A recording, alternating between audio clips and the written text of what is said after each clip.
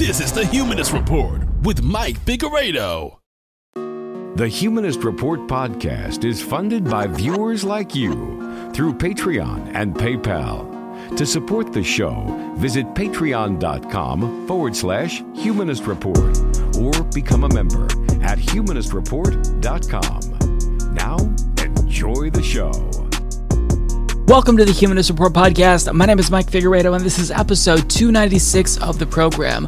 Today is Friday, June 25th, and before we get started, I want to thank all of the folks who took time out of their day to support the show by either becoming members through Patreon or YouTube, by signing up to sub to us through Twitch, or by simply sending us a donation through PayPal. This week, that includes Adam Prawl, Chalkweed, Copper Queen 22, Coulter Smith, Crazy Hawaiian in PA, D Perez 4301, Dragon 1000101, Gloria Cuevas, James from the Internet, Judy Cook, Literal Lils, Mad City Miss Kitty, Michael Rouge, MJ Nari 022, Mr. G, Prong 999, Scott Collier, Socialist Maker, Torrential Rage, and Zion Smiley. So thank you so much to all of these kind souls. If you'd also like to support the show, you can do so by going to humanistreport.com/support, patreon.com/humanistreport, or you can click join underneath any one of our YouTube videos. Additionally, if you want to watch more content on Twitch, you could sub to us through twitch.tv/humanistreport there as well. So this week, we've got a great episode for you. We'll talk about Cold Feet Crowder's debate with Ethan Klein and Sam Seder, or lack thereof, and we'll also cover the aftermath, which might be better than the event itself, and we'll also address his deeply bigoted and homophobic claim about gay men. Also, corporate lobbyists declare war on Nina Turner.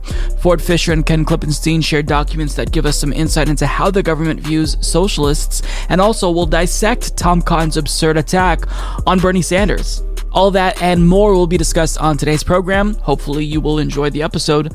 Let's get right to it.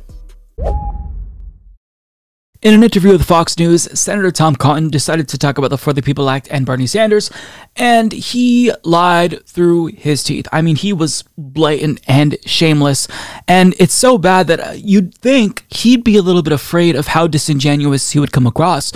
Nonetheless, he didn't care, and the claims he made were so outrageous that I feel like even a Fox News viewer should be able to identify them as untruthful. But I mean, regardless, we'll watch what he had to say, and then when we come back, there's a lot that I want to say in regards to this segment. And the Congress must address that in any and every way. I mean, that's the really idiotic argument that he's making. H.R. 1 nationalizes elections. But Joe Manchin is offering a memo of a halfway point. Make Election Day a holiday, require all states to give absentee ballots, end partisanship gerrymandering, require voter ID. You saw the memo. You saw the H.R. 1. Where do you stand? Yeah, the Republicans don't have a plan to nationalize our elections, Brian, because we don't think we should nationalize our elections. We trust our states and their counties and cities to run our elections, and they've done a pretty good job of it for over 200 years. But that Bernie Sanders line, I mean, I just got to say, it's rich for a guy who honeymooned in the Soviet Union to be criticizing Republican governors and legislatures for undermining democracy.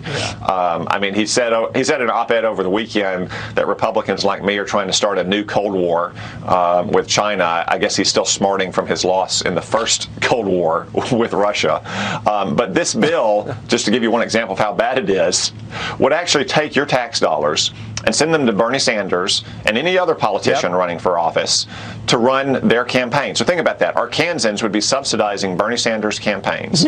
I don't think many Americans want to see their tax dollars to the tune of hundreds of millions of dollars going to support politicians who they oppose, attacking politicians they support. You also mentioned gerrymandering, the process of rigging electoral districts. This bill would allow Democratic operatives in all 50 states to draw district lines just like they have in places like Maryland and Illinois. And it's all built, guys, it's all built on a fabrication that Republican governors and legislatures are somehow suppressing the vote, when in reality states like Georgia are actually passing laws that expand voting access compared to Democratic states like New York and Delaware. All these states are doing is making it easy to vote but hard to cheat. So I don't even know where to begin. There's a lot to unpack there, but I'll start with their use of the word nationalize.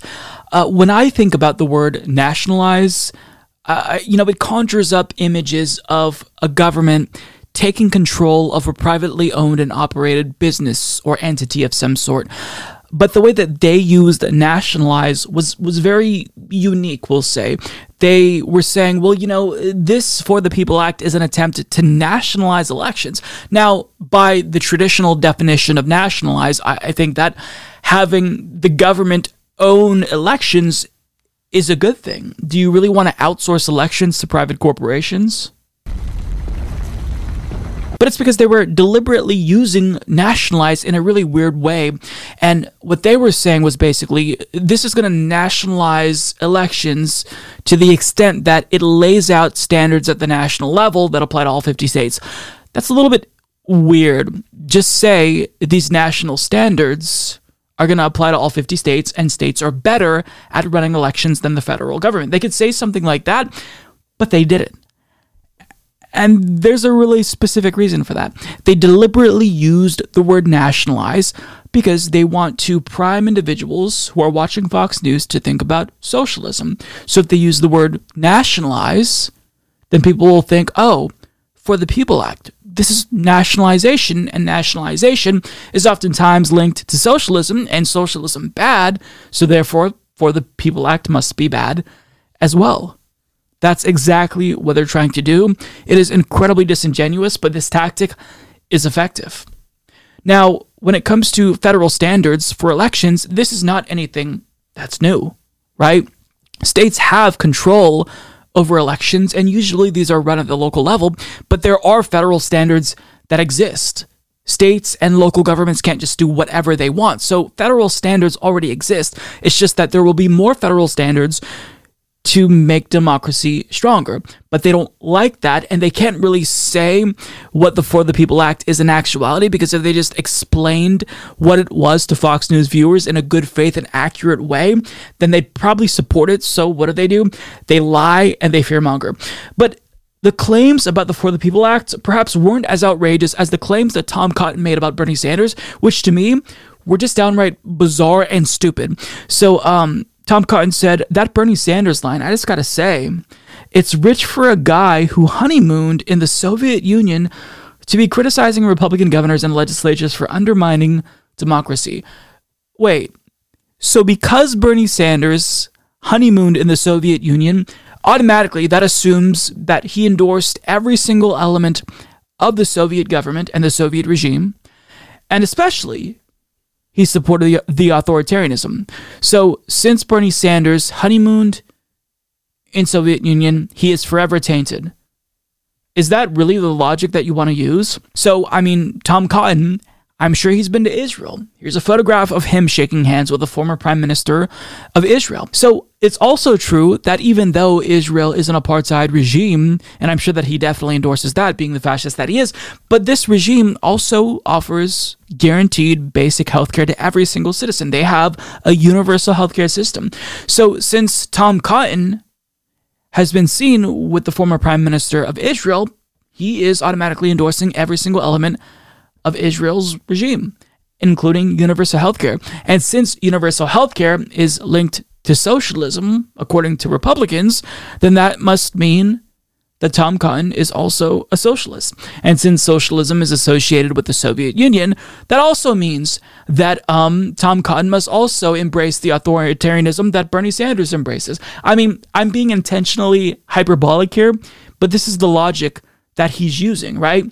It's like saying, hey, I saw you eating, a chocolate ice cream cone, and since chocolate is the same color as shit, you must like to eat feces. Like, this is the level of logic that we're operating with here. And he knows that it's disingenuous, but I don't think that the average Fox News viewer who sees him say that is going to put much thought into it.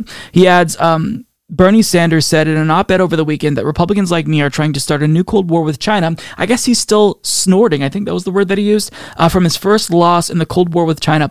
So not only is he suggesting here that Bernie Sanders embraces the authoritarianism of the Soviet regime, but Bernie Sanders also is a traitor. That's correct. during the Soviet years, when Bernie Sanders was a public servant, he was a mayor of Burlington, Vermont. He actually was more of a supporter of the Soviet Union than the United States of America. He was a traitor. That's the actual allegation that Tom Cotton is making here. Look, it's almost like I give him credit for being so bold and confident, but yet wrong at the same time. This is Dunning-Kruger in action, but this is a very, very stupid, sick burn. It's idiotic, Tom Cotton. And I'm sorry, but it is the case that it seems like Republicans and a lot of Democrats, to be fair, want a Cold War with Russia. You keep ramping up the hawkish behavior. You're saber rattling against China in some instances. So, Bernie Sanders isn't wrong to point that out. Now, let's look at what he says about H.R. 1. What H.R. 1 would do, and I'm going to read the full quote because I think it's worthwhile. It would take your tax dollars and send them to Bernie Sanders and any other politician running for office to run their campaigns. So think about it. Arkansans would be subsidizing Bernie Sanders' campaign. I don't think many Americans want to see their tax dollars to the tune of hundreds of millions of dollars going to support politicians who they oppose, attacking politicians they support. This is basically a really long and roundabout way of saying I support our current system of legalized bribes. Because what he's trying to do is demonize public financing of elections. Now, I think that if he actually presented this to Fox News' audience in a straightforward and factual way, they wouldn't agree with him. So what does he do? He tries to sell it in this really bad way. Well, actually, think about this. Do you want your tax dollars to go to Bernie Sanders? When all you have to do is think about this longer than a few seconds, and you realize how this is objectively good if you care about democracy. Taxes aren't just going to subsidize the campaigns of people who Republicans don't like. It's also going to subsidize the campaigns of folks like Marjorie Greene and even fascists like Tom Cotton. You see, the way that elections work in America, where we've basically commodified our democracy, is you have a higher chance of getting elected if you have more money. So politicians have this incentive to go to billionaires, right?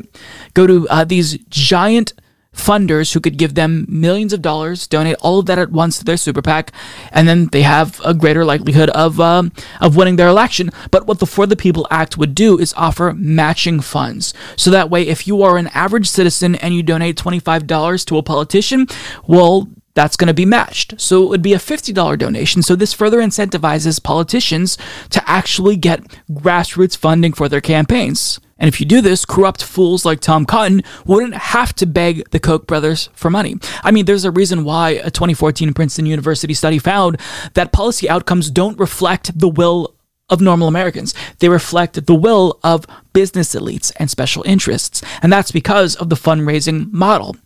It's legalized bribery effectively, and what the For the People Act does is even the playing field, make normal Americans more competitive with the oligarchs in America. Now, it's not perfect because this matching funds clause in the For the People Act does exclude third-party candidates, but passing the For the People Act wouldn't make third-party candidates any less likely to get elected than they are now. We need electoral reform, but that's a different story for a different day. Long story short, what it would do is it would incentivize grassroots donations by offering publicly matching funds. Tom Cotton knows that if he just said this is what it would do, Republicans would probably even support that because most Americans know that money is an issue in American politics. But again, he doesn't want them to support it, so he's trying to poison the well, and then he tells them what it is. It's such... If I were a Republican and I found out the way that they lied to me, I would be so furious, right? Just present them with the details, present Fox News' audience with the details as they are, objectively so, give them the facts, and let them make their decision. But Tom Cotton knows that if he actually told folks what the For the People Act was, they'd likely support it. So this is why he has to lie. He's insulting your intelligence if you're a Republican. Do you stand for this?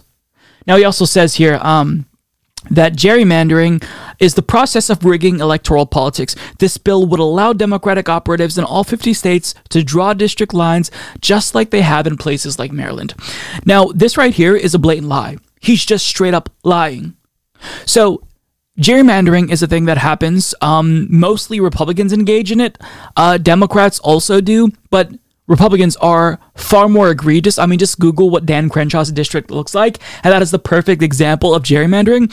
But it would outsource the redrawing of district lines to independent commissions, so they redraw district lines in a nonpartisan way. This actually would even the playing field. But what he's saying is actually this is going to give Democrats more power. No. That's a lie. But Tom Cotton doesn't want independent commissions to redraw district lines because he wants Republicans to actually be able to do what he said.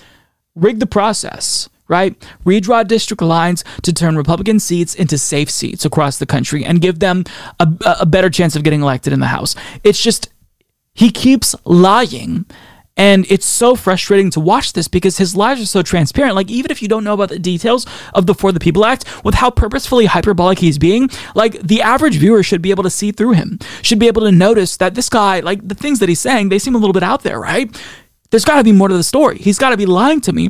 But Fox News' viewers are gullible and they'd likely eat that shit up. And it's frustrating. This is why people in America are so stupid, because they get misinformed and lied to by politicians and news networks who are supposed to actually be giving them the details, the facts. But I mean, we saw the way that he misrepresented Bernie Sanders and the For the People Act. Bernie being in Russia means he is a traitor to America. He supports authoritarianism, and wanting to have independent commissions redraw district lines, that is tantamount to Democrats wanting to rig elections. It's just, he's a liar, and he should be ashamed of himself, but he has no shame because this individual is deeply authoritarian himself. So he doesn't care about how uninformed he's making people. He just cares about the outcome, right? The ends justify the means.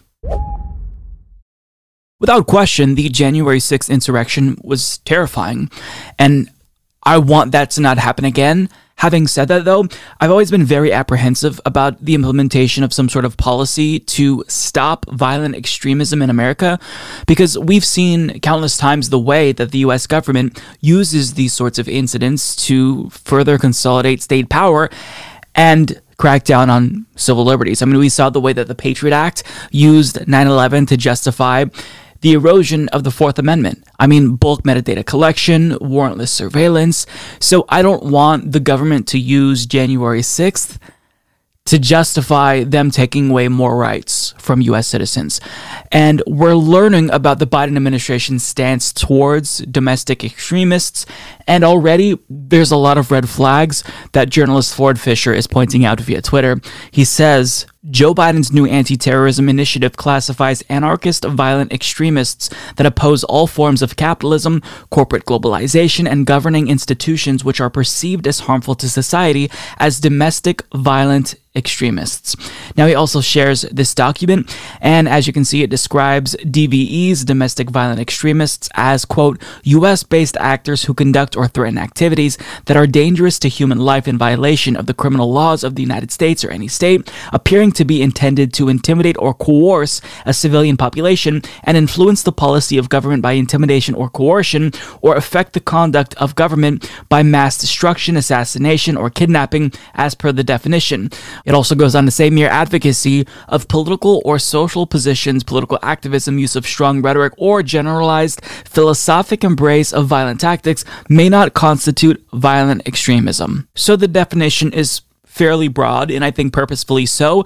You know, it might be somewhat reassuring to see them point out that mere advocacy of political positions that are perceived to be extreme, including, you know, the philosophical acceptance of violence as a political tactic, that in and of itself doesn't mean that you are a domestic violent extremist. Having said that, though, when you look at some of the examples here, you can see that the scope of this, what his administration characterizes as a DVE, domestic violent extremist, is incredibly bizarre in a number of ways, because some of the examples listed here, there isn't much evidence to suggest that these are threats at all. So you see animal rights and environmental violent extremists.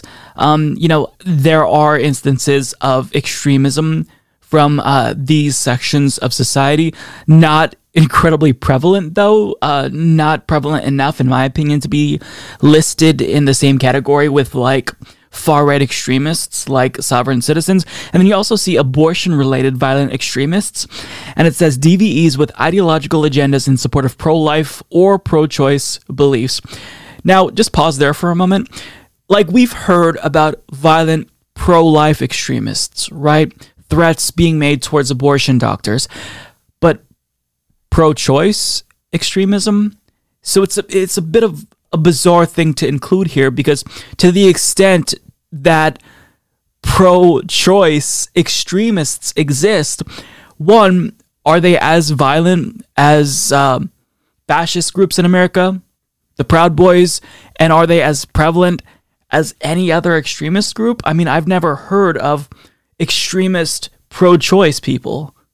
It doesn't really make sense. Also, anti-government, anti-authority violent extremists, including anarchist violent extremists, DVEs who oppose all forms of capitalism, corporate globalization, and governing institutions who are perceived as harmful to society. Now, of course, it prefaces anti-capitalist by saying these are DVE anti-capitalists, but still they're basically, like, with all of these groups being contained in the same document, like me looking at this as a layman, I see this and I think, wow, these groups are all similar, right? But this is a false equivalence. If you're in administration and you're trying to pinpoint the most extremist elements domestically in society, I mean, you look to the actual ones doing the violence, and disproportionately it is right-wingers. Now, that's not to say that the administration isn't expected to, like, look at left-wing extremists as well. I mean, of course that's expected, but to be so broad in your application of who could possibly be DVEs, that's what worries me. And also what constitutes being DVE, even though they try to lay out a definition here, that could be broadened. I mean, we're constantly seeing what extremist is be broadened. So, for example, BDS, that's viewed as something that is politically unacceptable. We see state governments try to crack down on BDS across the country.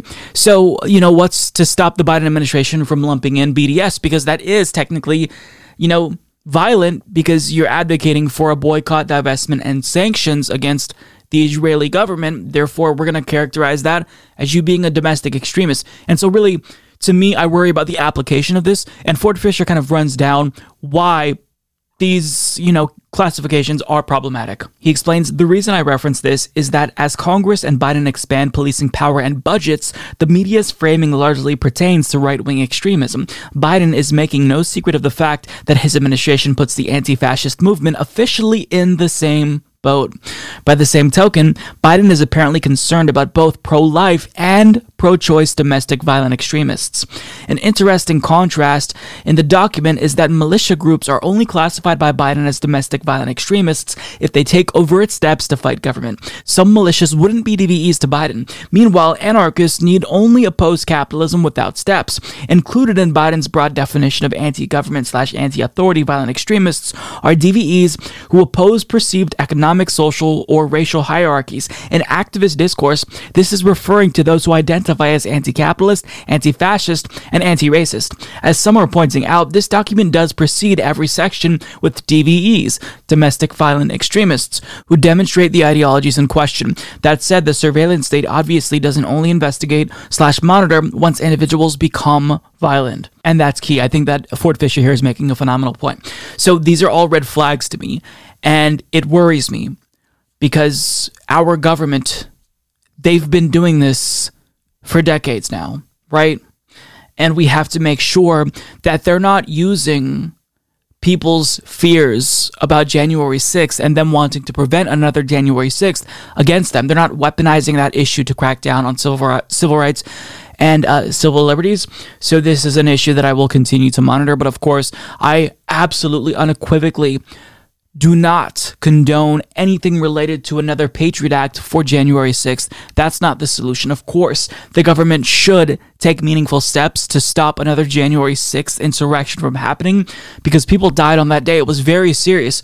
But whatever we enact, it can't just be enacted willy-nilly. It has to be something that is thoughtful, something that is not overall going to take away liberty of Americans. But I mean, something tells me that you can get Americans to be in support of something that's against their own self-interest, and all you have to do is really weaponize fear a little bit, and you see what happens. So, you know, this is something that is, I mean, sure, they're saying DVEs, right? They're prefacing it. Every single thing they say. When anti-capitalist, but only if you're a DVE anti-capitalist. So you have to already be a domestic violent extremist. But as Ford Fisher pointed out, it's not like they're just all of a sudden only going to start tracking you as an individual once you become violent. So what worries me, it makes it seem as if the government views anti-capitalists as big of a threat as they view insurrectionists, QAnon. So, it's just something that we have to look out for. These are a lot of red flags, and I would encourage you to pay attention to this and do not allow people to, condone something like this because they're worried about the broader implications of like another January 6th. Don't let fear be used as a weapon against us to take away our civil liberties, because once they're gone, like, it's hard to get them back. Right? So we have to be cognizant of what our government is doing, who they view as extremists. And this is pretty broad. It's something to watch. It's something to just keep an eye on, because this worries me a lot. Steven Crowder is probably one of, if not the most homophobic people on the right. And while most of his peers on the right has found more toned down and like covert ways of expressing their homophobia, he doesn't resort to dog whistles. Like, he just straight up says the quiet part out loud. And I've got to say, Steven Crowder is a little bit sus. For someone who is supposedly straight to be that concerned and seemingly obsessed with gay people, I have to assume he's going through a little bit of a struggle internally himself. And everything that he says is like, it's his internalized homophobia getting vocalized in a way that he thinks is going to make him seem more straight, when in actuality, the things that he says here, to me, make him seem really gay, and it makes him seem like a closeted homosexual. But regardless of his motivations, what he's doing and what he's saying is deeply, deeply troubling, and he's going to use a stereotype about gay men that has been used to justify discrimination against them for decades, and he's going to say this all with a straight face while wearing a cape. So at this point, this is basically just like brazen hate speech. Nonetheless, take it away, Stephen. I think women generally, and I mean this, don't fully understand the danger at play, particularly from gay men. They are definitely more predatory in nature as far as recruiting than women, because men are more sexually predatory in nature. Yeah. And I think a lot of women just think, he's just catty, and I always have, women always love having gay friends. I mean, I've known that for a long time, and I understand it's you're comfortable because it's like being with a woman, but they don't often understand the world. Well, we're talking about sexuality that men live in. And so you don't see it nearly as hypersexualized, for example, with lesbian women to the same degree that you do with gay men. No. Look, here's the issue with the homosexual community with men that I need women to understand, because often like, well, what's the harm in going to drag queen story hour? Okay. Any woman who has been in a sexual relationship with a man, okay? Think of all the times that the man wanted to have sex, which was pretty much always, and you said, not right now. Now remove the not right now. That's every gay couple. That's why almost none are monogamous. Statistically, it's true. A very, very small percentage of gay couples are monogamous. Why? Because men can have unfettered sex with no emotional connection, and guess what? It feels good.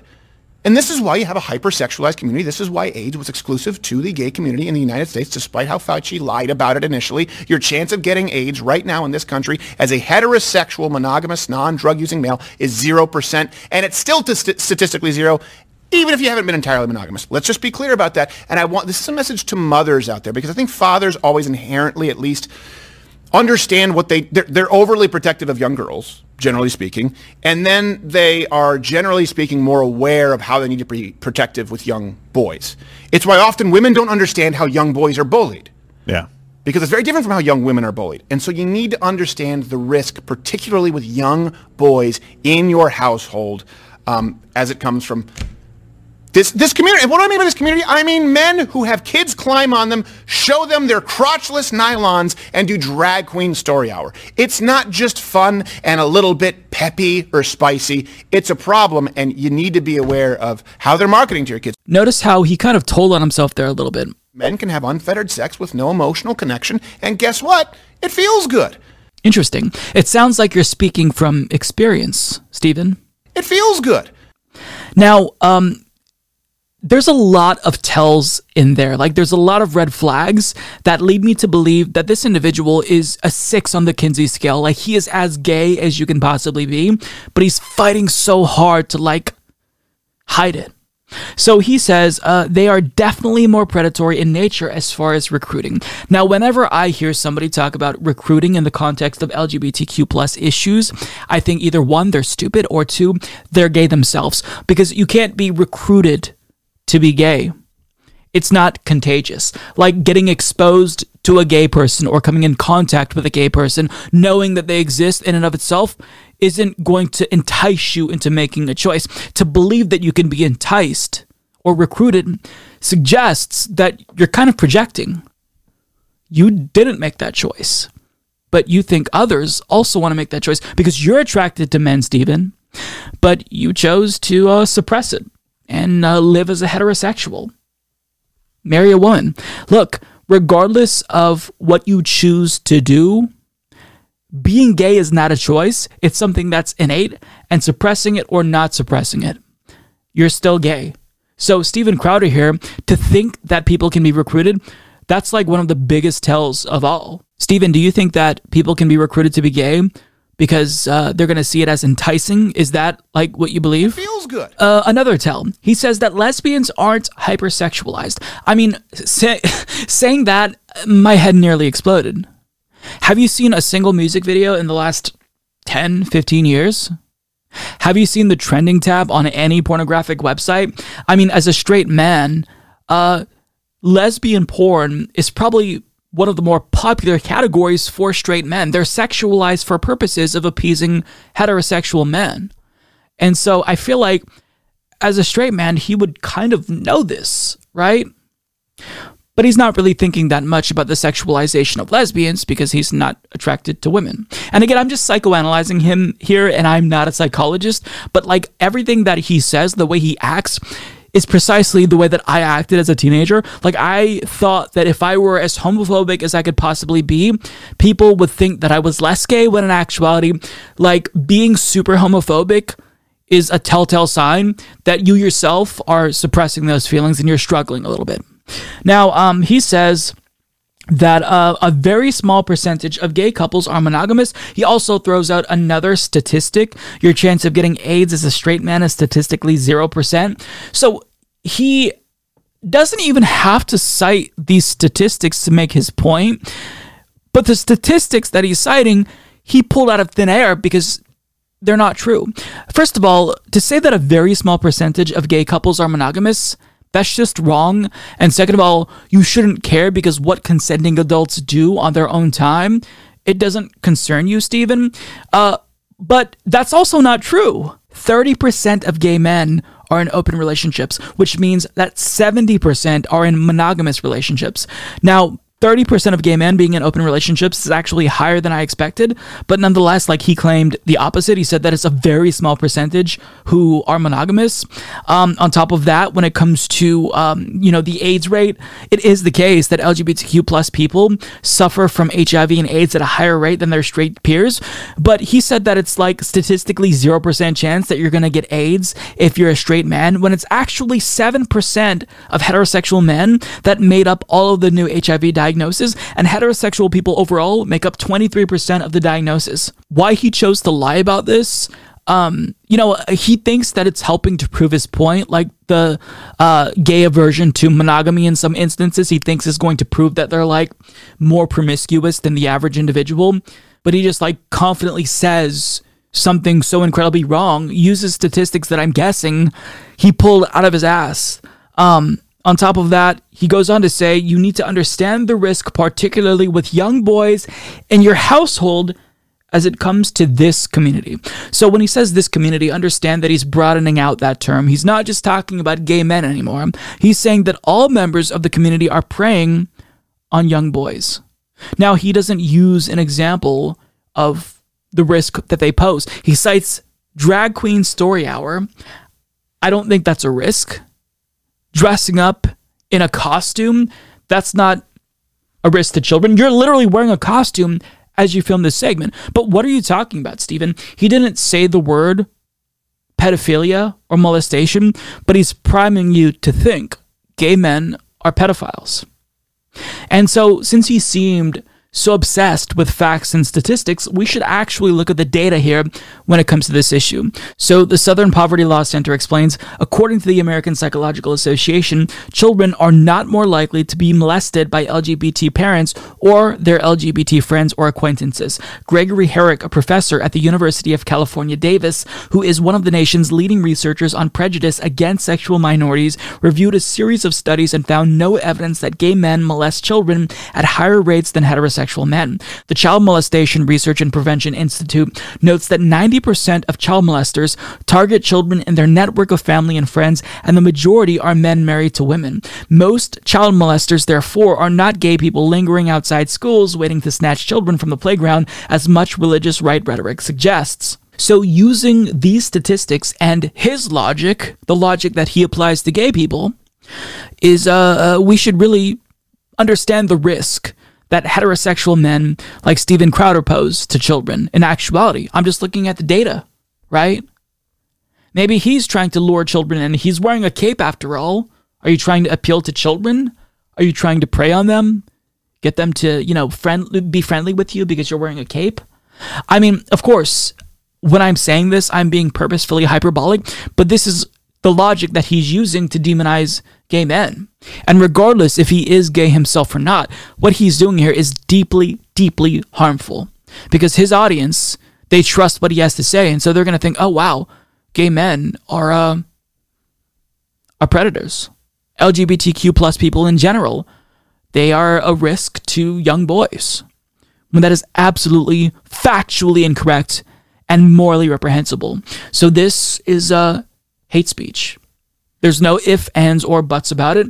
And regardless if Steven Crowder is in the closet or not, the damage that he's doing to gay people here is truly, truly irreparable. Because these stereotypes, even if gay people are accepted much more culturally now and socially, these stereotypes still linger till this day. They still are used to make people feel homophobic. And for him to invoke this stereotype to demonize gay people, it's truly just gross. And this is like one of the biggest pieces of shit on the internet. Oh no, Sam Seder! What a fucking nightmare! You, I had no idea this was going to happen. Oh no, Sam Seder! Gotcha, bitch! I am incredibly excited to talk about this story, and if you're wondering why I'm wearing a beanie, no, I'm not trying to cosplay as Tim Pool. I am repping my Teddy Fresh merch, because I'm a huge H3 fan. I've been a fan of H3, both the YouTube channel and their podcast, since 2015, since back in the Ethan Bradbury days. I love Ethan and Ela Klein. I love everything about them. I think they're hilarious. And lately, the world of entertainment that I adore has kind of clashed with my world of politics and political commentary, and it's so interesting, it's fascinating, and it's really, really entertaining. So basically, a couple of weeks ago on the H3 podcast, Ela and Ethan were responding to a clip from Joe Rogan where he called Ela Klein an idiot because she was wearing a mask outdoors during the peak of COVID or whatever. So they were responding, and they said something that Steven Crowder then used to slam them over. Ethan said something to the effect of, look, we're wearing a mask because the government said or the CDC said, so just listen to the government. And Steven took that as, haha, you're just sheep, you're listening to the government. I'm paraphrasing. But long story short, the reason why you have that background and context is because all of this led to Steven Crowder getting tricked into debating Sam Seder after years of him dodging a debate with Sam Seder. So it's funny because Steven Crowder is this debate bro, right? It's like this flex, it proves how masculine you are if you want to debate people. But he only debates college students, right? People who aren't media trained, but he doesn't want to actually debate people who know their shit. Sam Seder is one individual. So he is basically offered to debate Steven Crowder for years, and Steven Crowder doesn't want to debate Sam Seder. In fact, he pulled out of a debate a couple of years ago at Politicon, saying that he got cold feet. This is what a Politicon representative told Sam Seder. So after Steven Crowder took some shots at Ethan Klein, they both kind of had this back and forth, and then Steven Crowder does what Steven Crowder always does. Debate me, bro. Debate me, bro. You gonna debate me, bro? Yeah. So, Ethan Klein decided to accept this debate, And he had a little bit of a trick up his sleeve. So he was going to have Sam Seder stand in for him to debate Steven Crowder on his behalf. Now, what's funny is that, and I'm going to show a video of Sam Seder explaining this, when Steven Crowder suspected that Sam Seder would be joining the debate, he chickened out again, apparently. Like, we can only speculate at this point, but he very actively is trying to evade debating Sam Seder. Take a look. Let Sam Seder explain this. I get a DM from Ethan, like a week later or something like that. And he says, hey, Steven Crowder wants to debate me. And he's like, I don't do a political show. He's like, I think you should come on and debate him as I'm, on with him. And I was like, I would love to do that. Thank you. And so last week, you'll recall, last Monday, they were scheduled to have a debate at 1 p.m. Eastern, which is 10 a.m., I think it was Pacific.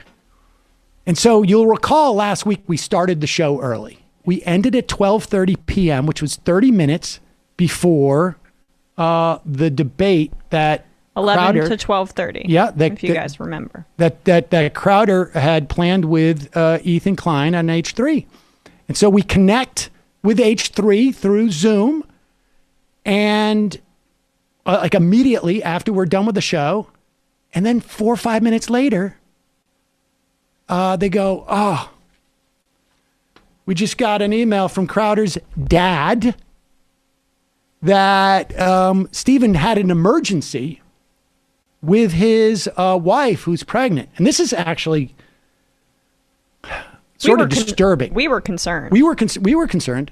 And I'm being serious about that, actually. And he can't do it. However, we will reschedule for next Monday at noon. And Ethan says they knew that you were getting off your show early, and they're afraid that you're going to be debating him. And I got to say that I was like, come on, Ethan. I don't think I said that to him because I was like, I didn't want to be, rude, but I was like, I'm not sure about that.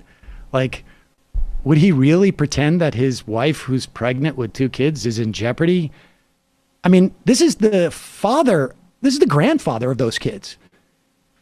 If I was that guy, I would be like, look, we have an emergency, can't get back to you. I wouldn't give the details because why would I? And I'm like, it's an emergency and I'll get back to you later in the week to reschedule. But no, they reschedule it for 12 p.m. on Monday Eastern, which is exactly when we go live. That's so weird. So I was like, all right, let's pre-tape the show. And I pre-taped the interview last week with Stephen Wertheim. Great interview. Yeah. That's why I had to step out. Yeah. Well, if people watched the show today, they noticed also that we were stretched. And that is because we're back in the studio and we haven't quite set up our system to do the show and to output it. And so we were just like, oh, fuck it. Let's just run it. And so we pre-recorded the intro and the outro to make it for today at like 10:30. And so what happened was Dan figured out some technological sorcery because we got him so good because we put all the ball in his court. It was his Zoom call. They sent the link. They sent the time. They felt very comfortable that there was no way for us to get him. So we joined their Zoom link this morning, and Dan, as I said, figured out some black sorcery where he could zip Sam's feed. He could cross the feeds. Ghostbusters style. Yeah. Wow. And so we got to the point where we're like, okay, well, let's do this thing. And then kind of Sam just popped up. And the result of it, which I don't want to give away, is just Steven had a meltdown and he gave something away in his fit of passion that it will haunt him his whole career. No way. So in short, Steven Crowder, this loudmouth tough guy, got tricked into debating Sam Seder once and for all. And at the time that I filmed this, the debate just went live on YouTube, so I'm anxious to watch that. But this is perfect. I have been wanting to see a debate between Sam Seder and Steven Crowder for years, ever since Sam Seder floated it. And I'm not necessarily someone who thinks that debates are super useful. I think that ultimately it's a performative thing, and whoever gives off the best performance, regardless if they were more correct or not, is usually the individual perceived to be the winner.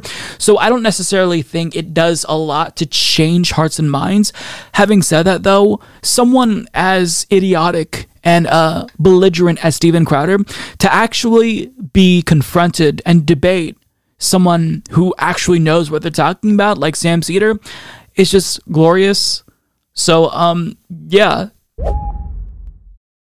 Well, unless you're living under a rock, by now you should know about Steven Crowder's debate debacle. Steven Crowder is a debate bro who does debates on a regular basis, although he does them with unprepared college students. And this is a media-trained individual. So, he likes to debate on the easiest difficulty imaginable, but when it comes to people who are actually intelligent, he's a little bit more afraid of that. So he challenged Ethan Klein to a debate, someone who he claimed would be a layup, but unfortunately for him, he got a surprise that he wasn't too happy about. Steven, do you know that the Spartans are like practice man love with children? Oh, geez. Okay, so this is what's going to happen. What did I tell you? He was going to do anything he could to avoid. Oh, there he is. Oh no, Sam Seder! What a fucking nightmare! You, I had no idea this was going to happen. I thought Ethan was a stand-up guy. This is where we are. Yeah, I told Dave. Remember I told you? I said this is. I guarantee you, he's going to do anything he can to avoid the debate. Oh, I just think he believes that he should debate you. No, he doesn't. He just takes advantage of women with mental health issues. Ethan Klein doesn't stand up and do his own fighting. I gotta say, it's just hilarious. Let's bring on FM. You would do anything to avoid talking to me. I think the point that you made at the beginning of Joe Rogan. Yeah, Joe Rogan and Dave Rubin and Jordan Peterson and Noam Chomsky and Sam Harris. Everyone's been avoiding. And not just attempting to get your audience by jumping in. Well, I debated with Charlie Kirk. Steven, it's about issues. Let's talk about those issues. That's what you're doing here. Valid points. You're so clever. I had no idea that you were taking your show off early last time, coming in today with your pig pen peanuts eyes. I wish You take those off with the velveteen buttons. We must have been very worried about this, Steven. I don't know why. No one's worried about it. I didn't want to do it. Let's have a debate. Come on. I'll tell you what. I have a general. This is a great opportunity. I don't start a debate based with people on a lie. And how about you get sabotaging? How about you get Steven, show yourself, you coward. Steven, show yourself. Don't show your co-host. Ethan, you should show yourself. Ethan, how can you respect yourself as a man, brother? Steven, you are such a coward. Stop showing your little leprechaun co-host who comes out dressed like your sidekick. Come on, Ethan, why do you have to bring on show Steven? 30th of the viewership? That's the saddest thing I've ever heard. So you have a guy with less viewers to come on to debate him because you can't? He was not ready. And I just want to read back that quote. Once he saw that Sam Seder was on the screen, he said, "Oh no, Sam Seder. Well, what a fucking nightmare." And he admits that he was tracking Sam's activity the week before to make sure that he was live, so there would be no possibility that Ethan can do a little bit of a switcheroo and bring on Sam Seder. And even before he spoke to Sam Seder, you can hear in his voice he was actually trembling. You could see how nervous he was. And it doesn't really make sense to me. You are a debate bro. You challenge everyone to debates. It's your shtick. You're the change my mind guy. So the fact that you won't even engage with somebody else, especially when they're on your level, you'd think that you'd want to really test your skills, right? And debate Sam Seder. But he didn't want to do that, and he proceeded to have a meltdown. And then he just straight up, he left. Let's debate, Steven. Don't hide behind the Don't be a coward. Don't say let's debate, Ethan. You've lost confidence.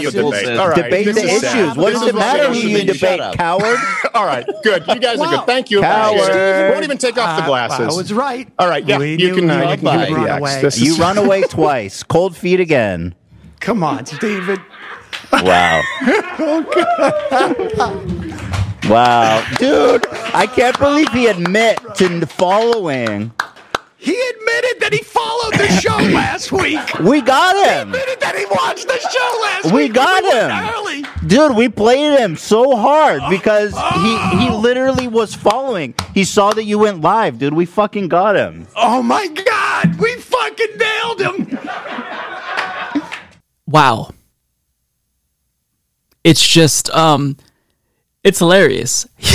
And you're probably wondering, like, okay, he's going to take the L on this, right? He's just going to admit, look, we were ambushed. I wasn't necessarily ready to debate Sam Seder. I would have prepped if I knew it was going to be Sam Seder. But no, he's actually trying to spin this to make it seem as if he came out victorious. Yeah.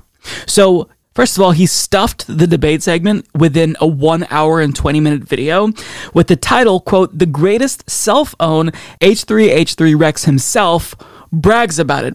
And he then pinned this comment to the top of that video, which says, "How cowardly is it to accept an honest debate challenge and bring in a grifter with 1/6 of your following to debate for you?" Are you crying? Am I crying? No, I'm not crying. You're crying. Oh, so you're not actually the coward. Ethan is the coward. It's not you who left, wouldn't even debate. Ethan's the coward. And Sam Seder is a grifter because he wants to debate you. Again, you are a debate bro. The right has cultivated this culture within political discourse to challenge any and everyone to debates. So you have someone who wants to debate you, and all of a sudden you're mad because his audience isn't big enough, or you were ambushed when you've done the same thing to Cenk Uygur of the Young Turks and others. It's embarrassing. There's really no way out of this, and he's trying so hard, like he's in full-on damage control mode. But you look like a bitch, Steven. Take the fucking L because you're only making yourself look worse. Like, people who are just neutral and they don't have any idea who Sam Seder, Ethan Klein, or Steven Crowder is, like, they can see this and obviously deduce, well, the guy who left mid-debate, who challenges everyone to debates, he must be the one who's in the wrong. He's the one who looks like the coward. But in Steven Crowder's twisted mind, he thinks that he's the winner. Or actually, you know what? I don't even think that he believes that. I think that he's projecting what he wants people to see. But in actuality, that's all a facade.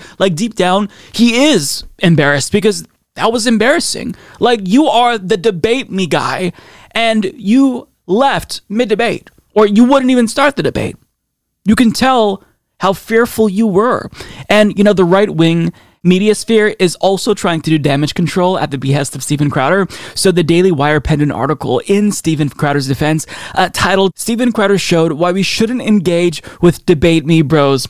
Now, first of all, again, it's the right-wingers who started this debate me bro bullshit. You are the ones who started all of this. And this article was written in an outlet owned by Ben Shapiro, who is another debate me bro who just challenged AOC to a debate last year. And now all of a sudden, debate me is bad and you shouldn't engage with debate me bros.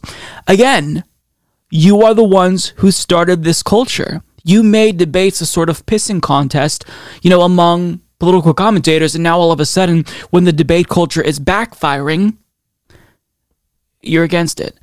How convenient. Now, also, Tim Pool, otherwise known as Pim Tool, he decided to speak up. He actually is someone, to his credit, who did debate Sam Seder, but for whatever reason, he was really outraged that Sam Seder would dare and try to debate someone who wants to debate everyone. And take a look, he actually is getting genuinely angry here in this clip. You know what? It's fine, Ethan. Do your pop culture comedy stuff. It's funny stuff. I got no issue with that. But don't come into this space where people are trying to have very serious conversations about how people live and how people might die if we don't solve certain problems, and then set it on fire and kick the can down the road, or just make everything worse. You bring in a con man like Sam Seder, whose whole business is just burning things down for personal gain, and I'm going to get pissed off about it. Yeah, you seem pretty mad, Tim. You seem really mad. First of all, Ethan didn't just insert himself into the world of political commentary. Steven Crowder challenged him to a debate. Second of all, you claim that Sam Seder is a con man for simply trying to debate Steven Crowder, who wants to debate everyone. And by you saying that Sam Seder is a con man, it sounds like you're trying to cancel him. I thought that the right was against cancel culture. Now are you doing a flip-flop because they're trying to do what you all want leftists to do, which is debate? And third, Stop pretending like you and Steven Crowder are actually talking about serious issues. Just the other day, Steven Crowder did a video where he was wearing a cape talking about how gay men are predators. You're not solving the issues in the world, Pim Tool. You're part of the fucking problem. And finally, no matter how hard you try to spin this to make Sam Seder and Ethan Klein look like the bad guys, like it or not, your boy, Steven Crowder, looks like a coward right now. So you can try to do damage control, you can try to spin and twist the narrative, retake control of the narrative, but the fact remains that most people are going to see that this was thoroughly embarrassing for Steven Crowder. So if he had any dignity left, he would just acknowledge that this was embarrassing for him and have some humility and take the L. But you're not going to do that because part of your whole persona as a right-winger is to huff and puff and act tough. I mean, the dude wears gun holsters, right? So he can never show any sign of weakness whatsoever because that would mean that he's a cuck. But at the end of the day, it doesn't matter how you try to portray yourself. People see what happened. Steven Crowder is a coward. And now going forward, nobody should ever take him seriously when he says anyone else is a coward. Steven, this is Jesse. I hear from Sam that you won't debate him, that you have cold feet, and that you are a beta male. Beta, if it's true, beta male. And by the way, Sam said he is an alpha male. Alpha male, not a beta male. And that you are afraid to debate him, Steven. And that your father should stop allowing you to be beta. Debate Sam, Steven. Don't be afraid. Don't be a beta male. So as soon as I saw the poll, which showed Nina Turner having a 35-point lead over her opponent, right then and there, it became evident to me that the Democratic Party establishment was going to get very active in this race, and they were going to try to do whatever they possibly could to try to stop Nina Turner. So they brought out the big guns, and by big guns, I mean Hillary Clinton, and she came out to endorse Nina Turner's opponent. Now, this backfired because this ended up being one of Nina Turner's biggest fundraising days ever, and the same was true for Jamal Bowman as well. So this predictably backfired, and it's like Democratic Party operatives haven't been paying attention and they don't know that Hillary Clinton fell out of favor with the Democratic Party base.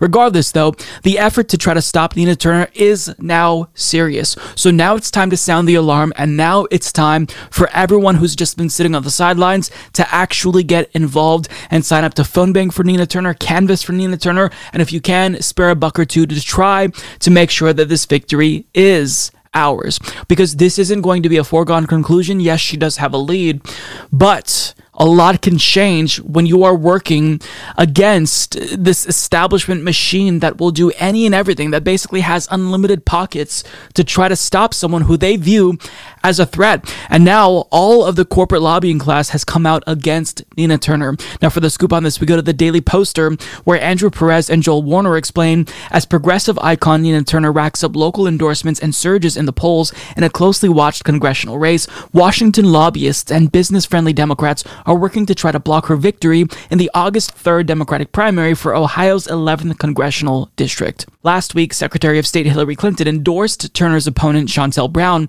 in what observers saw as a response to Turner's association with Bernie Sanders.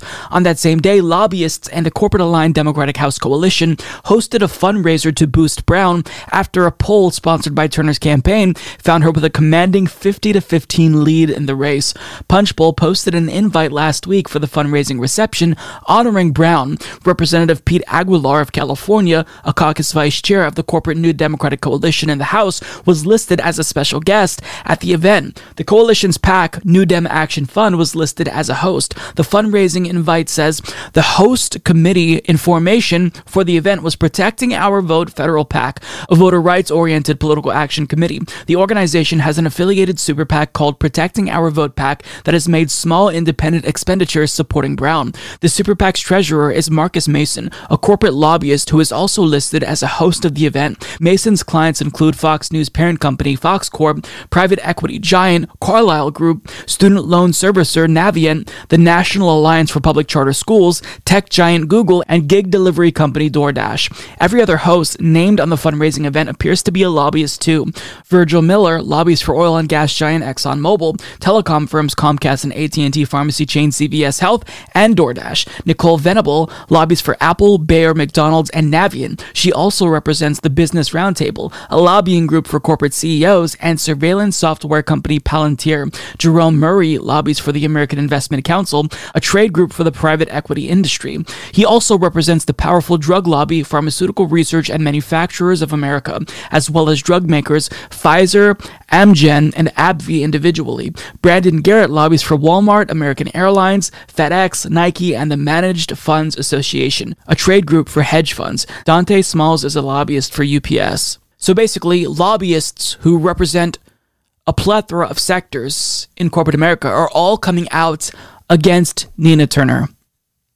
These anti-endorsements tell you everything you need to know about Nina Turner and say a lot about her opponent, who was previously begging for super PAC donations. And so if you want Nina Turner to win, you can't just bank on that one poll that shows her ahead. You have to fight. Because if corporate America can, they will sink Nina Turner's campaign. And yes, it's Nina Turner. She is a warrior. She's a political behemoth. Having said that, though, this isn't going to be an easy race, and it never was. So a poll might be a little bit deceptive in a way because it shows her in the lead, but then people might get complacent, and that complacency leads to defeat. And I don't want that to be the case. Look, I feel confident, I feel optimistic, but I don't want to take any chances. I think that we need to pretend as if it's the case that Nina Turner is actually 35 points down, not 35 points up. We have to have this mentality that it's not over until it's over, until it's called. And so if you truly want Nina Turner to win, which every single person on the left should, then now is the time to get involved, because the claws are out and they're coming after Nina Turner because they do not want her in the House of Representatives. So that really tells you that if she is elected, what kind of a politician she'll be if every lobbyist from all these industries is coming out so forcefully to try to stop her. It says a lot. A couple of days ago in the program, we talked about a tweet from journalist Ford Fisher where he details the way that the government describes domestic violent extremists, or DVEs, and it lays out some various examples that are a bit bizarre to me, right? Of course, it lists all of the far-right extremists, but then it also has pro-choice and pro-life, as if these are comparable. I mean, you don't really see much violent pro-choice extremists. So it seems as if, this document that Ford Fisher shared was an attempt to conflate all of these groups. Having said that, though, simply put, if you want to interpret that document in the most charitable way possible, you can basically view it as, all right, look, any ideology could potentially become violent, and the government isn't necessarily saying that pro-life activists and socialists, anti-capitalists are inherently violent. Having said that, though, to even put them in the same category with far-right extremists is worrying, to say the least. Now, to complement what we found out through Ford Fisher, journalist Ken Klippenstein obtained a document from the United States military. It's a training document, and it does appear to conflate left-wing people, socialists, anti-capitalists, with far-right extremists, including neo-Nazis. So this is incredibly worrying, but it's not necessarily very surprising because anti-capitalists, socialists, they threaten the status quo. And even if they're not vocally violent or they don't advocate for violence, their ideology is still a threat to the government, or they perceive it to be a threat. So they are instructing everyone to view them essentially the same as fascists, which as a socialist, I take issue with, obviously. So journalist Ken Klippenstein explains, a Navy counterterrorism training document obtained exclusively by The Intercept appears to conflate socialists with terrorists and lists the left-wing ideology alongside neo-Nazis. A section of the document subtitled Study Questions includes the following. Anarchists, socialists, and neo-Nazis represent which terrorist ideological category? The correct answer is, quote, political terrorists, a military source briefed on the training told me. The document, titled Introduction Introduction to Terrorism/Terrorist Operations is part of a longer training manual recently disseminated by the Naval Education Training and Command's Navy Tactical Training Center in conjunction with the Center for Security Forces. The training is designed for Masters at Arms, the Navy's internal police, the military source said. While the right has been vocal with its concerns about being unfairly targeted for political opinions, media coverage of the Biden administration's focus on domestic extremism has paid considerably less to what it might mean for movements on the left, including Black Lives Matter, Antifa, short for anti-fascists, and the environmental movement. In fact, internal FBI documents I reported on in 2019 specifically list anarchists and environmental extremists among its counterterrorism priorities. As The Intercept reported in a recent series, the Justice Department's handling of domestic extremism can often be arbitrary and disproportionate to any threat its targets may pose. One example of this is black activist groups, which, as former FBI agent Mike German has pointed out, the FBI has been targeting for many years. Not surprising there. In 2019, I obtained internal documents revealing the FBI's counterterrorism priorities in the fiscal years 2018 to 2020. While the Bureau's 2018 priorities included right-wing groups like militia extremists, sovereign citizen extremists, and white supremacy extremists, it also included black identity extremists and anarchist extremists. The FBI documents suggest without evidence that the term black identity extremist grew out of the Black Lives Matter movement, which is not typically associated with violence. So this is a huge red flag. The media gets people to go along with the government cracking down on who they deem extreme because they're not necessarily giving you the full scope of what's happening. Sure, it's the case, like reasonable Americans are going to see what happened on January 6th. They'll feel terrified and think, okay, the government should take meaningful action to crack down on violent extremists. But the media just frames it as, well, it's just cracking down on right-wing extremists, when in actuality it's cracking down on anyone who they purport to be extremists, and who is and isn't extreme is a very subjective term, but based on the documents we've read over the course of the last week, the government's definition of who is extreme is very, very broad, and that's intentional, right? Black identity extremists. What does that even mean? When you think about all of the extremism that we see in the country, do you think black identity extremists, like, are they going around harassing people? No. That is not the case. Black Lives Matter protests, which is targeted here, they're overwhelmingly peaceful. A report by the Washington Post conducted in 2020 found that the overwhelming majority of violent instances, they happened to be directed at Black Lives Matter protesters. It wasn't conducted by Black Lives Matter activists itself. Having said that, though, it's easy to think that Black Lives Matter is disproportionately violent because the media back in 2020, they were reporting on the violent instances of the Black Lives Matter protests, right? And sure, that happened. And, but many marches across the country also happened simultaneously, but the media isn't going to cover the things that aren't sexy. They're not going to just cover a peaceful march of Black Lives Matter protesters. They're going to cover what's going to get them eyeballs. And so you kind of create this false narrative that conflates, Black Lives Matter with right-wing extremists, and then this leads to the American people getting duped by propaganda from the mainstream media and sensationalist coverage of news events, and basically tacitly accepting a crackdown on all extremists as if Black Lives Matter or black identity extremists are comparable in any way to the far right, who had a plot to kidnap the governor of Michigan, who's actually doing terrorism around the country. So look, what we have to do is be very, very cautious here.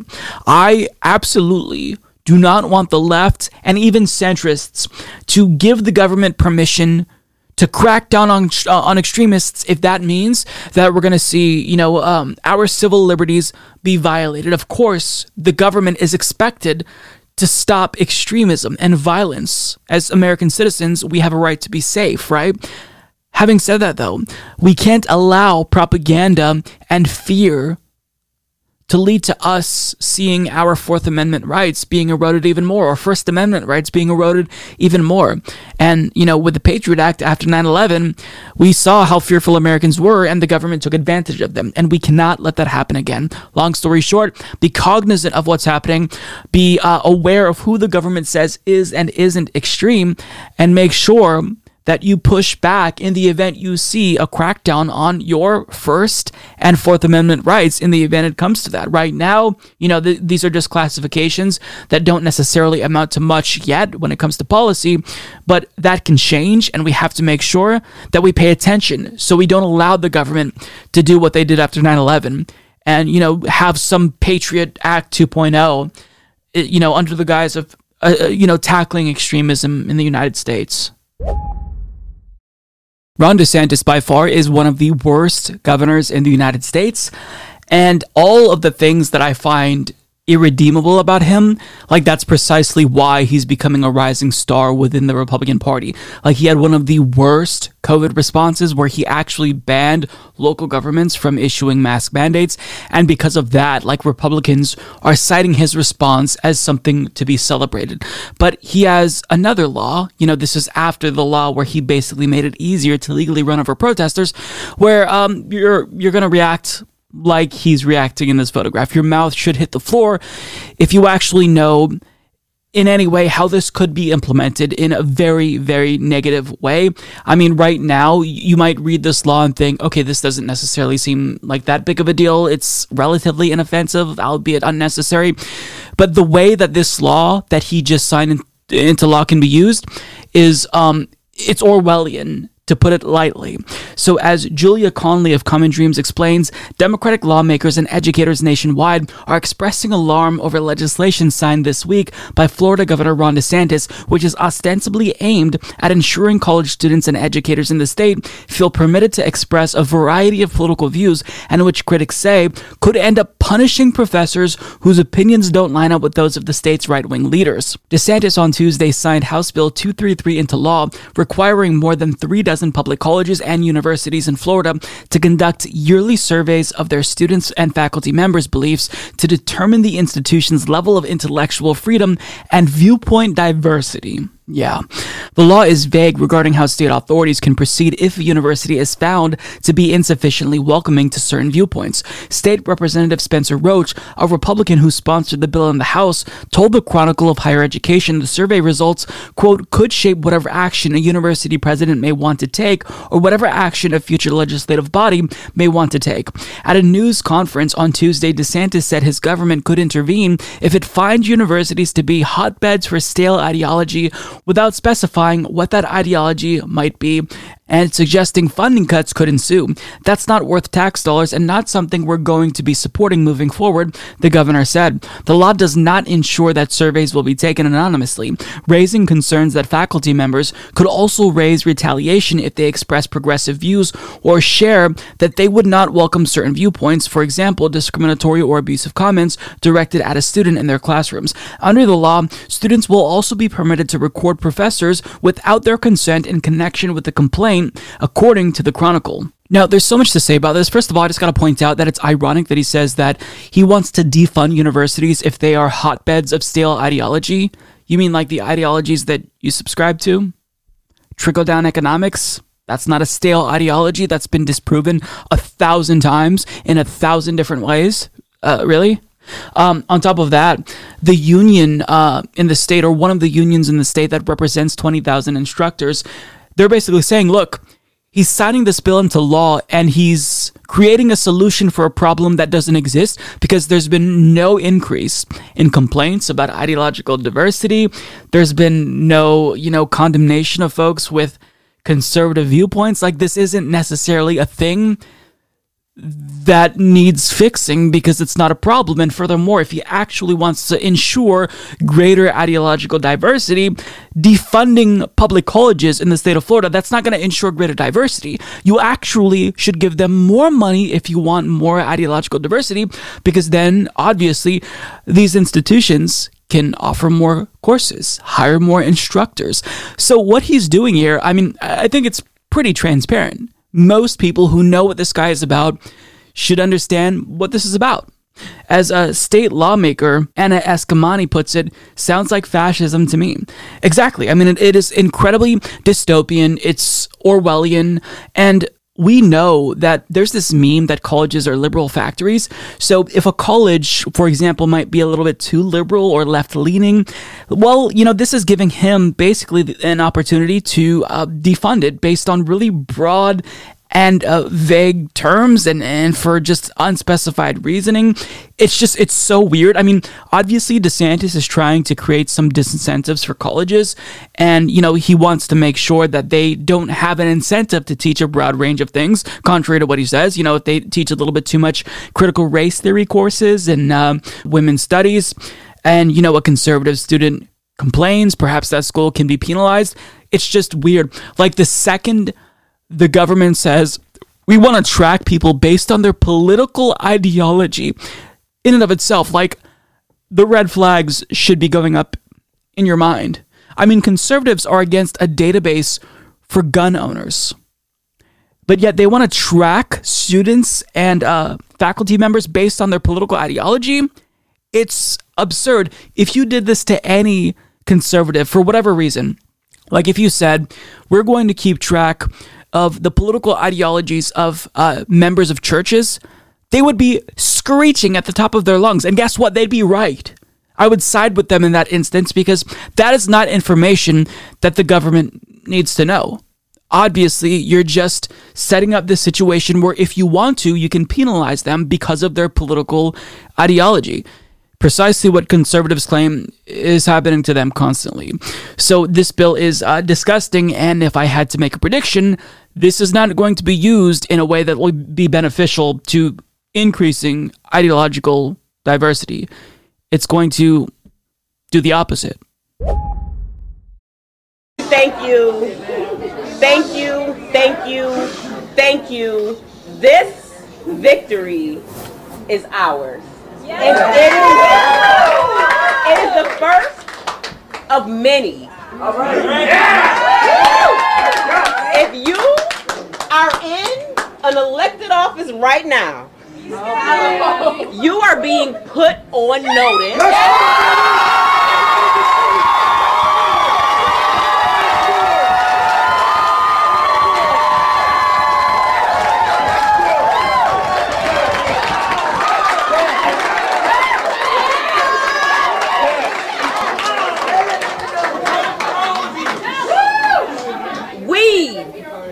Are coming. Yes.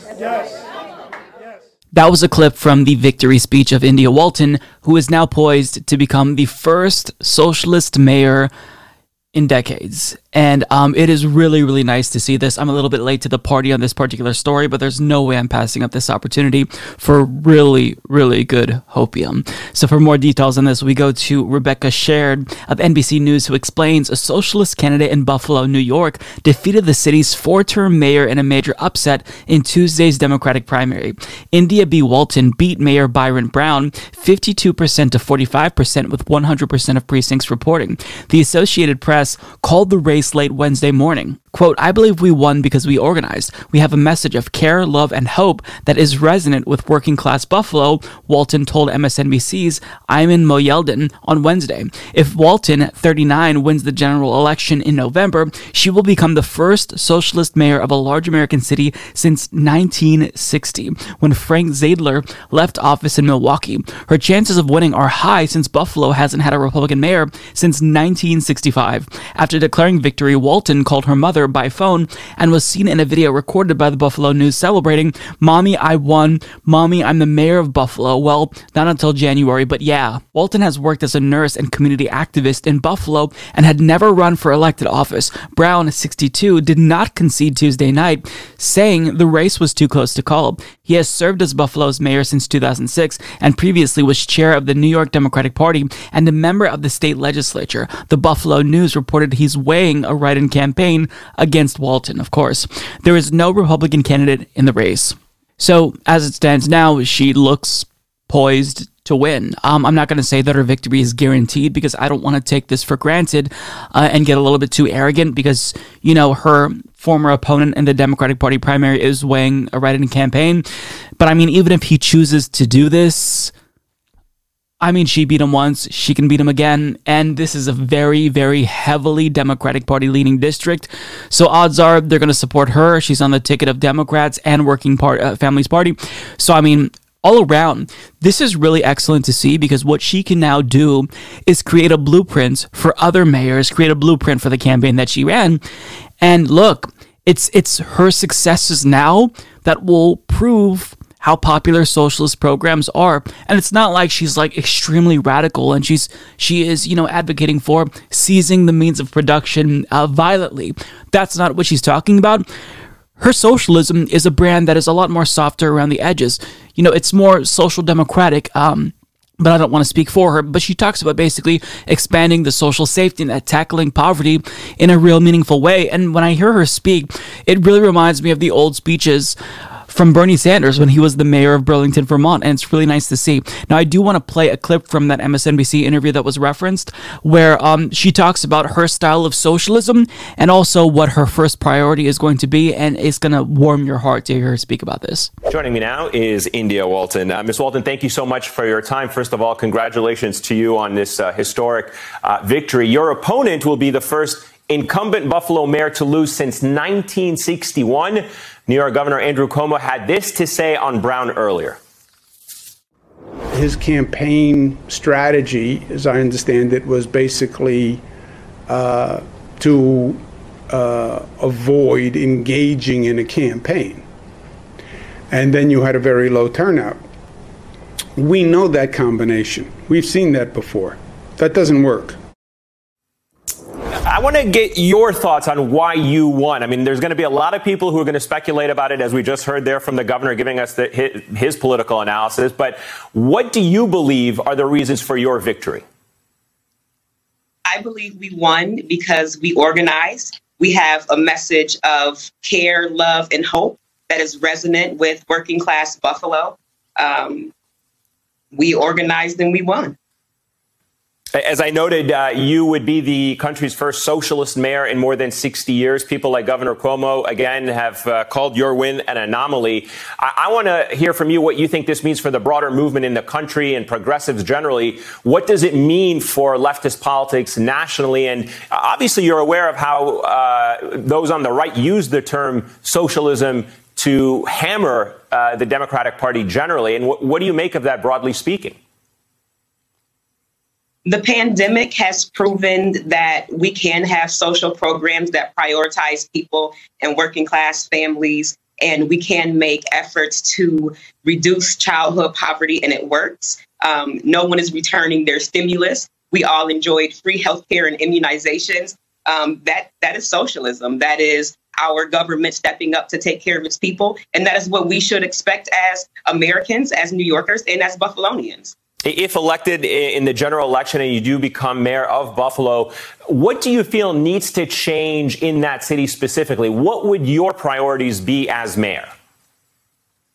My priority is putting resources in neighborhoods and really tackling the issue of poverty.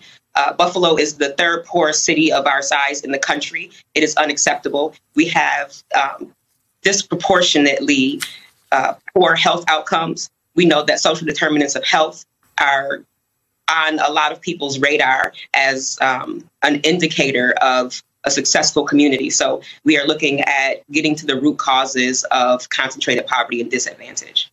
So that was great. And I think that her message right there, really, that is the perfect way that you sell socialism to normal working Americans, because even though we've made some progress, it still is the case that socialism, that's basically a boogeyman in the United States, like it or not. We have to push back against that. But the way that she is selling it is she's trying to tell people that socialism isn't necessarily this foreign concept as it's been made out to be. It's actually a little bit more familiar, and she brings in familiar policies like the stimulus check. We all loved the stimulus check. We're not returning our stimulus checks. She pointed that out. We got the socialism in the form of free healthcare immunizations with the COVID-19 shots. So these public policies, they work, and they're extremely, extremely popular. So the way that she speaks about socialism, like, not only is she kind of taking away like all the negative connotations and the smears that will inevitably come, even though like you're not going to disarm all of that, but she's bringing in people who are reluctant and don't necessarily like the word socialism, but she's getting them to think about this in a different way. Oh, well, you know, I like that the COVID-19 shot was free. I like the stimulus check. So it's brilliant, and politicians like her, like she is so good for the movement. Every single success, every victory that we have as a movement, I think needs to be celebrated, because look, we don't get victories electorally speaking that frequently. So when we have a major one like this, especially an upset that wasn't expected by anyone, I think we have to celebrate it. And look, I'm really happy about this. We had a really good meeting, and to answer your direct question, we have a deal. And I think it's really important. We've all agreed that none of us got what we wanted. I clearly didn't get all I wanted. They gave more than I think maybe they were inclined to give in the first place. But this reminds me of the days we used to get an awful lot done up in the United States Congress.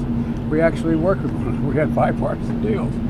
Bipartisan deals means compromise. One of the things that I've made clear, I've signed on, and I'm going to let them give you the detail, because, and you can ask them, and I will talk to you all later, next hour or two, but I promise you I'm not going away. But one of the things that we agreed on infrastructure, we made serious compromises on both ends. There is, and they'll give you the numbers, but they did not, and I understand their position. Republicans and this group did not want to go along with any of my family plan issues, the child care tax credits, the human infrastructure that I talk about. And that we'll see what happens in a reconciliation bill in the budget process. If we get some compromise there, and if we can't, see if I can attract all the Democrats to a position that is there. But they're gonna move in a dual track, and that's all to say. But I want to thank each and every one of them. It's been, you know, a lot of us go back a long way where we're used to doing one thing, give each other our word, and that's the end. That was President Joe Biden alongside some of the most loathsome people in the country announcing that they finally struck a deal on infrastructure. And that deal is so laughably bad that I have to think they've got to be trolling us. Like, it's laughable. It's very obviously an attempt for them to get something accomplished that they could take back to their constituents and say, look, we got this done. When in actuality, all of the really good things about this were taken out of it. And especially the provisions that lead to us investing in clean, green, renewable technology, which is really, really important for infrastructure. There was a moment in that video where it really, I don't know if I'm looking too much into this, but I hate all of these folks, so you can just tell that I'm biased. But Biden talked about how, you know, we removed the early childhood tax credit and Mansion and Cinema. They're just sitting there nodding along. Yep, we didn't agree with that. As if they're like proud that they got that removed. You should be embarrassed that that was taken out, because that actually does help families. It has a concrete impact on the lives of millions of families.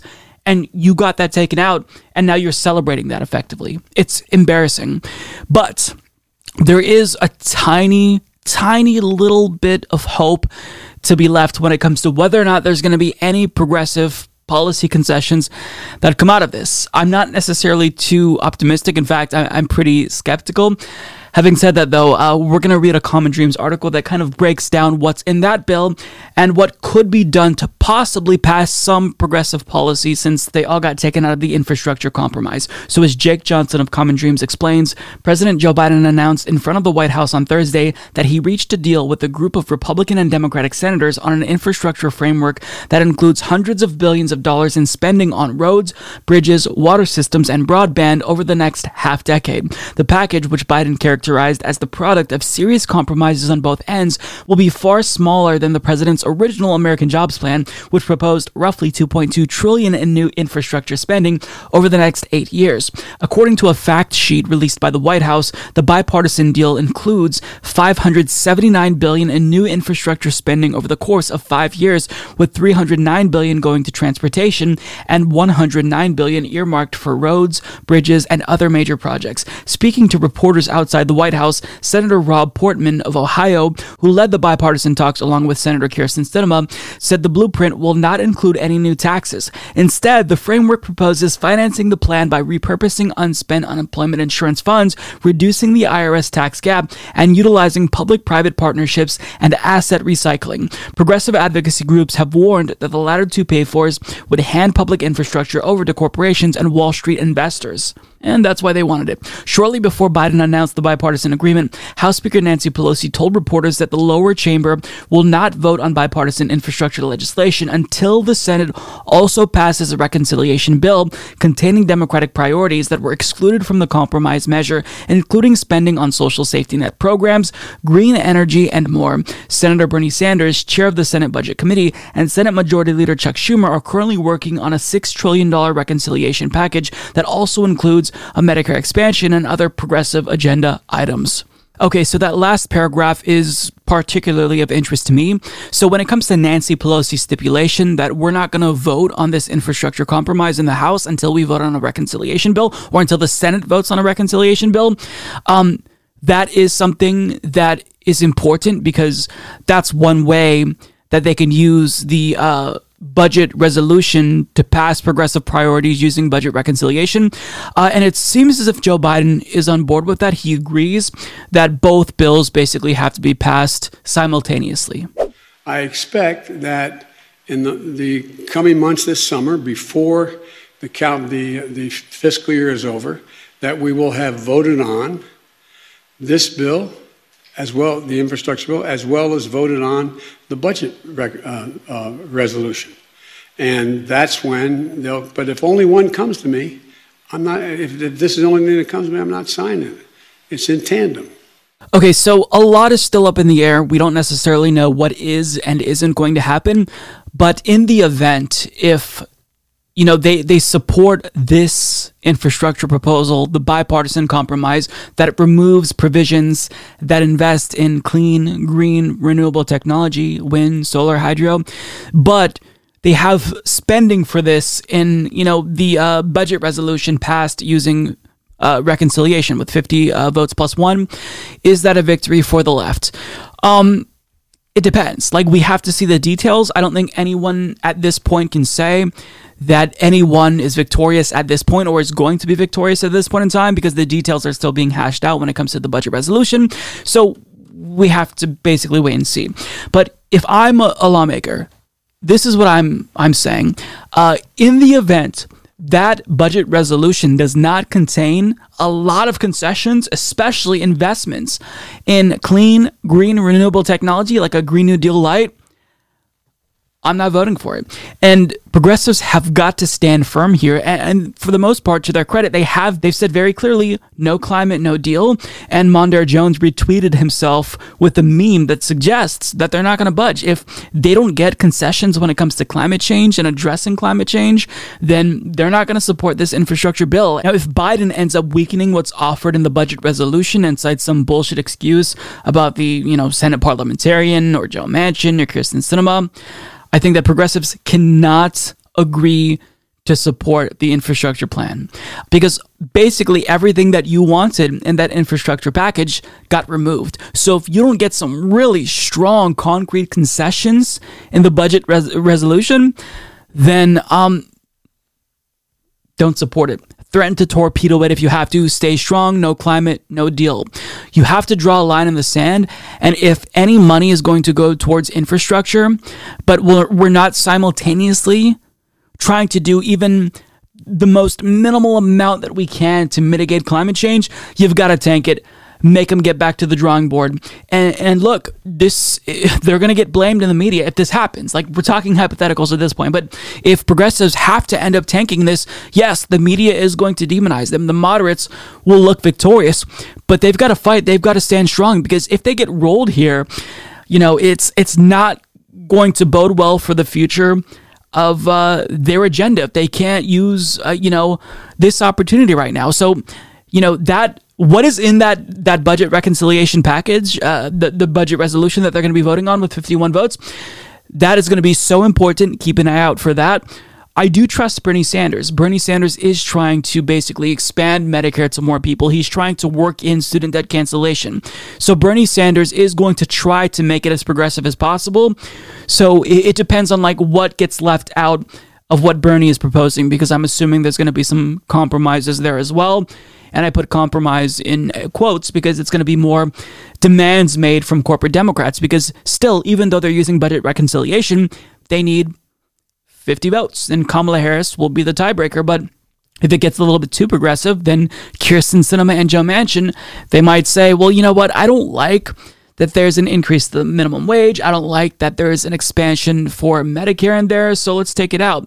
And so if that's the case, if you water down that as well after the moderates got basically a watered down infrastructure package that's laughably weak and woefully inadequate, then progressives have got to sink this bill. They've got to throw their weight around, because this doesn't pass without the moderates, but it also doesn't pass without progressives. So now is the time to make demands. And, we'll have to leave that there. I'll reserve judgment for what's in the package. But I really, really hope that progressives have formed a cohesive plan and they're going to be united here. And I hope that they, when they said no climate, no deal, they meant it, because now is the time where the spotlight's on them. And, if they let us down here, this is going to hurt the movement overall. So I really, really hope that they fight. And so far, they haven't showed any signs that they're going to be backing down. So I'm crossing my fingers and toes that the left doesn't get screwed. Having said that, though, I'm skeptical. I'm going to, hope for the best, but brace for the absolute worst, because this is American politics, and that's usually the way that things go. We don't get too many victories on the left. So look, it's a game of wait and see for those of us on the outside. Well, folks, that is everything. Thank you all so much for tuning in. If you've made it this far in the program, as usual, we're not going to end without thanking all of the folks who make the show possible, all of our Patreon, PayPal, and YouTube members. Thank you all so much. Look, there's so much that I want to plug. Thursdays at 7 p.m. PST. Twitch.tv/Humanist Report. I'm talking politics. I'm playing video games sometimes. On top of that, every single Wednesday now at 6 p.m. PST right here on the YouTube channel, you can watch Dystopian Times, which is a live panel show where, we'll talk about politics and random stuff. And it's not just me. I am getting the input from other individuals. I actually get to talk with people, which is nice, because I've been talking to the camera by myself for a while, so it's nice to get some feedback from other individuals. Having said that, though, that's it. I'm spent. I've got nothing left to talk about. I will see you all next week. My name is Mike Figueredo. This has been the Humanist Report. Take care, everyone.